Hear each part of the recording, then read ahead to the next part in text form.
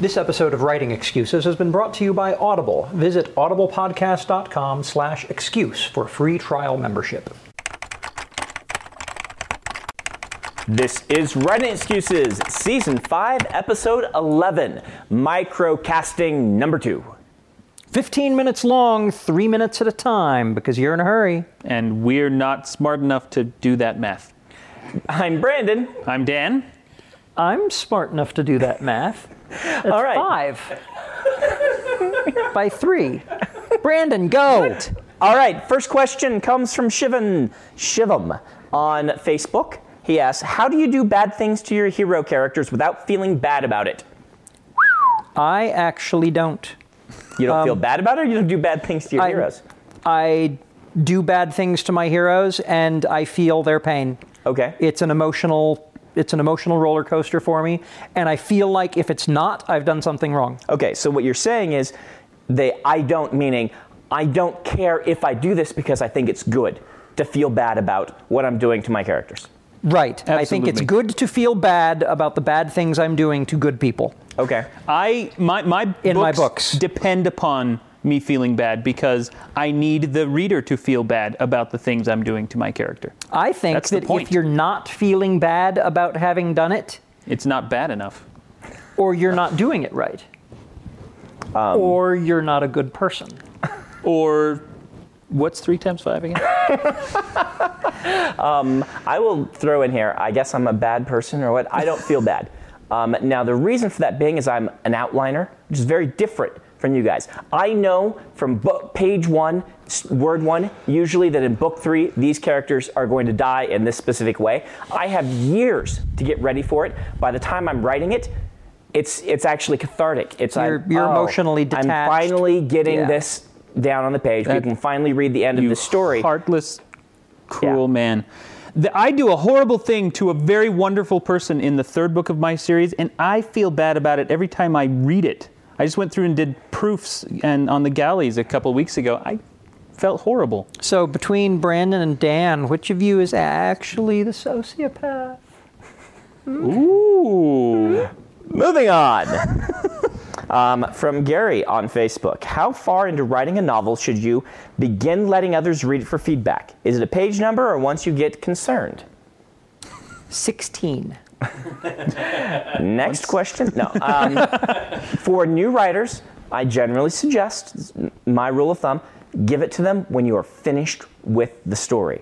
Yeah. Now, that's not always feasible. There's a couple of reasons why it might not be feasible. You might be wanting feedback because you're having trouble finishing the story, or you might be wanting to use your writing group to give you motivation to keep going. You might suffer from the same disease that us web cartoonists suffer from, which is I desperately need validation from other human beings in order to continue living, and so I created a webcomic. Well, when Brandon and I started our writing group like 11 years ago, I would basically write week by week. I would write a chapter and submit it to our writing group as soon as I was done with it. And that is what kept me going, was the deadline of I have to have something finished so I can get it to my writing group. That's not ideal. No. But it works kept for me a lot writing. of people. It really does. And it is a way to motivate yourself. Now, the reason I give this warning is because story hijacking happens much more frequently if you are still brainstorming your story and still, not sure where you're going to go. The writing group full of creative people can then turn your story into something That writing different. group with Brandon and I, my brother joined, and we destroyed his novel. Yeah. Because he was trying to write something, he wasn't entirely certain what he wanted it to be. We thought we knew what it should be, and we absolutely destroyed it. Yeah, we were not very good writing group workshoppers at that point. We hadn't learned some of these lessons. But also And he took our comments to heart much too strongly. Yeah. And the next week he would come in having written a new chapter based not on where his story wanted to be, but based on our comments. Right. And so let me ask this question. Is Robinson Wells a better novelist for having had that experience? Yes. Of course. And are you better critiquers for having screwed him over so badly? Yes, I hope so. Honestly, I think we all could have learned that lesson if someone just would have told us. You probably could have learned the lesson more cheaply. We are telling you right now, which is, don't let people hijack your story. Don't take too many comments too strongly. Ideally, you want to get to the point where you are self-motivated, you are writing your stories and finishing them completely on your own without needing the writing group, and then you are using the writing group to give you feedback on the medium level issues. Not the large scale issues, but the medium level issues of this chapter has this problem, I'm going to look at fixing it. And so if you're having trouble writing, yes, using a writing group as a crutch at the beginning can be very helpful, but I really want to see you get beyond that. This also really depends on who you're giving it to.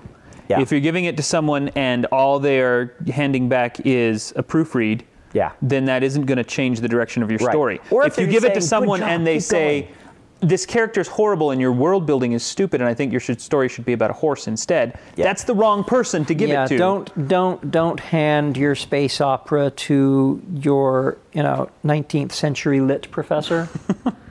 Or just to anyone who is going to tell you big sweeping changes because they think they know your story better than you do.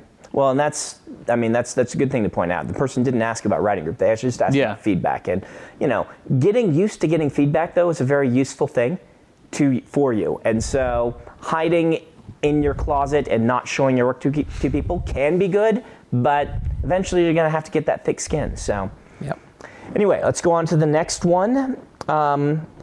This one plays off of what was before, but I'm going to go ahead and say it anyway because it's from Sean Speakman, who's actually a pretty fine writer on his own. He runs the signed page. He does book signings. Anyway, it's a nice guy. Do the bad things you do to your characters always have to suit the story? I am going to hem and haw over the definition of suit the story. Suit the story. This is kind of an interesting question because it depends on what type of story you're telling. Some stories, in George R. R. Martin, the bad things he does are the story. The story in some ways is, this is a terrible, brutal world, so the bad things are the tone of the story. And yet, sometimes when you're writing a book, I think what he might be asking is, if you have a pretty lighthearted book all along, is it okay to still kill people at the end? Totally. How do you do that without breaking a promise to a reader? Howard, you do a comic that is funny. It is legitimately funny. You are lighthearted, and then people die. People that you like. How do you? I assume people get angry at you for this. They've only gotten angry at me when the death has felt cheap or unmotivated or not appropriately set up. When I killed Tagon, I got nothing but fan mail about that for weeks. There were people who complained when I brought him back, but I didn't worry about that because I always knew I was going to do that. I wanted to tell a time travel story.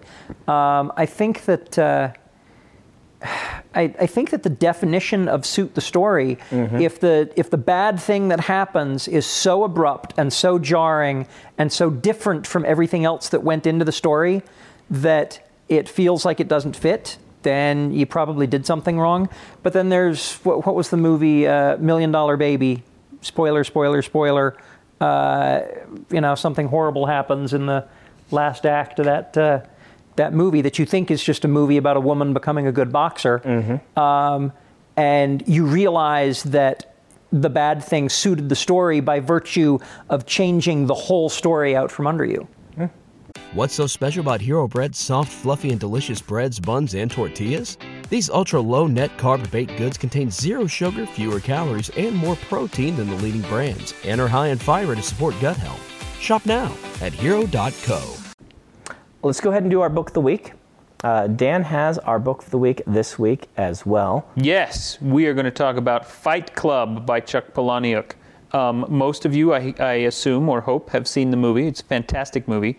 The book is just as good, and in some ways better and in some ways worse, but highly recommendable. If you've never read a Chuck Palahniuk, he is incredibly poetic with his language, which is an odd thing to say about a story about crazy psychopathic people that beat each other up for fun. But it's very well written. The language is gorgeous to read. The story is very clever. It's just an all-around fantastic book. Now, do we have to give a content warning on this one? Yes, we have to give a very strong content warning on this one.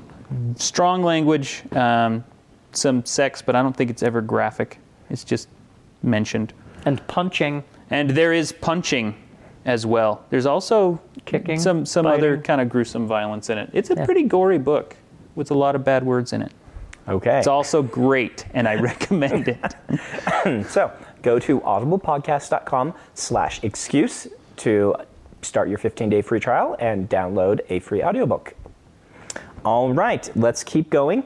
A.V. Roberts asks, how do you design frightening monsters? Ooh. I take away the eyebrows. Hey, that's the same thing I do.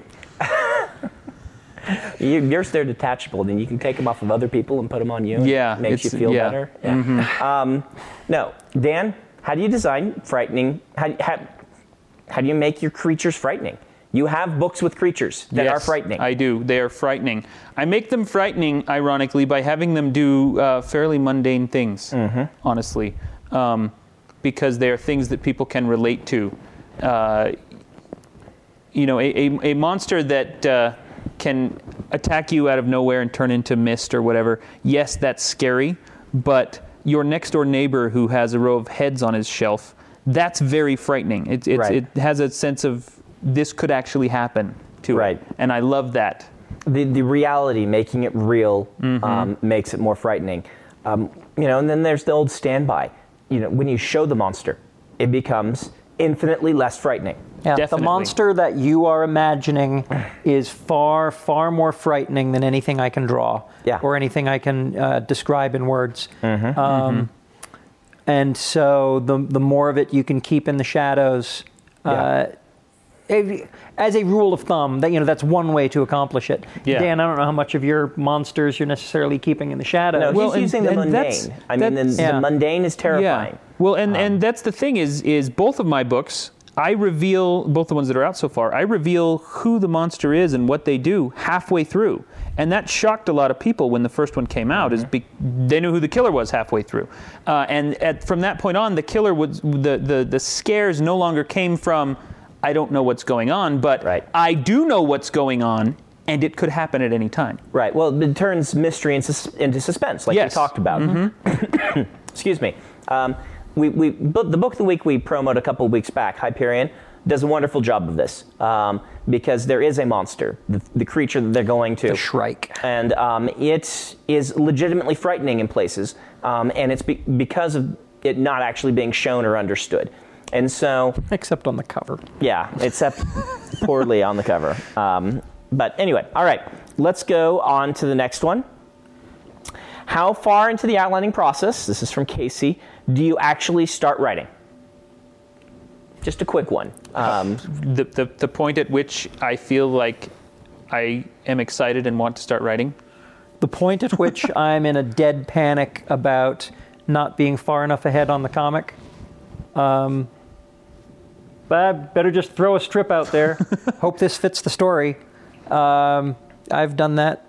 I've started some fun stories that way. My process in outlining is that I will try to do a chapter by chapter outline, and once I have a good sense of where the story is going, where it needs to end, and more or less how it needs to get there, I will just start writing it because I know I'm going to come up with more cool ideas, and that if I over outline it, then I feel like that's too restrictive. I need to keep my outline loose. Yeah, I know that if... I don't want to say the exact same thing you just said. I know that if I've outlined it far enough that I can kind of see the shape of what might happen in Act 3, then whatever sorts of problems, roadblocks, obstacles I run up against, painting myself into a corner in the first 2 acts, I'll be able to figure it out. Let's go. My answer to this is when it's done. That's a bad answer because it doesn't give you very much detail, but it varies very much based on the books. Some of them, I feel my outline is done after I've done 1 page of outlining. In some, I don't feel my outline is done until I've done 20,000 words.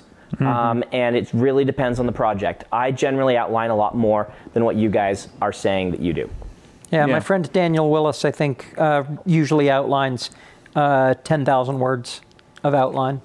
Well, and as you outline, especially the more you write, you will get a sense of, I can tell from this outline that I have enough to start. Or I can tell based on this outline that I still am not certain, and that when I get to chapter 3, I won't be ready for it. I need to outline more. Sandra was commenting on the outline for the last action bits in the current Schlock story, and she said, "Oh, that's interesting. You've got 3 days here where the scripted action is mayhem, mayhem, and mayhem. Do you know what's going to happen here?" And I said, "Yes, mayhem. I can pull something out of that just fine. 20 elephants punching each other. There's going to be at least one elephant punching." Nice. All right. Well, let's go ahead and go with our writing prompt, and I'm going to say, Howard, give it to us. You, in an extremely spur of the moment sort of living in the moment thing, have decided that instead of Fight Club, it's Zoo Club, and you have just punched an elephant hard. What happened next? All right. You get arrested. This has been Writing Excuses. You're out of excuses. Now go to jail. If you aren't familiar with Locus Magazine, they're a long-standing and respected website, magazine, archive, and resource for science fiction, fantasy, and horror. Basically, they're the industry magazine for our genre. They also run the annual Locus Awards, a top-tier award that recognizes new, diverse, and excellent voices in speculative fiction. They tell the storyteller's stories through author interviews, book reviews, curated reading lists, international industry news, obituaries, and more. Locus has meant a lot to me, both personally and professionally. In my career, I've been interviewed by them, and I've also turned to them as a source of understanding who is involved in the industry. Locus is holding their annual fundraising drive to keep their doors open, lights on, and future bright. I'll be contributing to their crowdfunding campaign by donating a cut scene, some original art, and a couple of other things like, do you want to do a one-on-one chat with me? So join me in supporting Locus.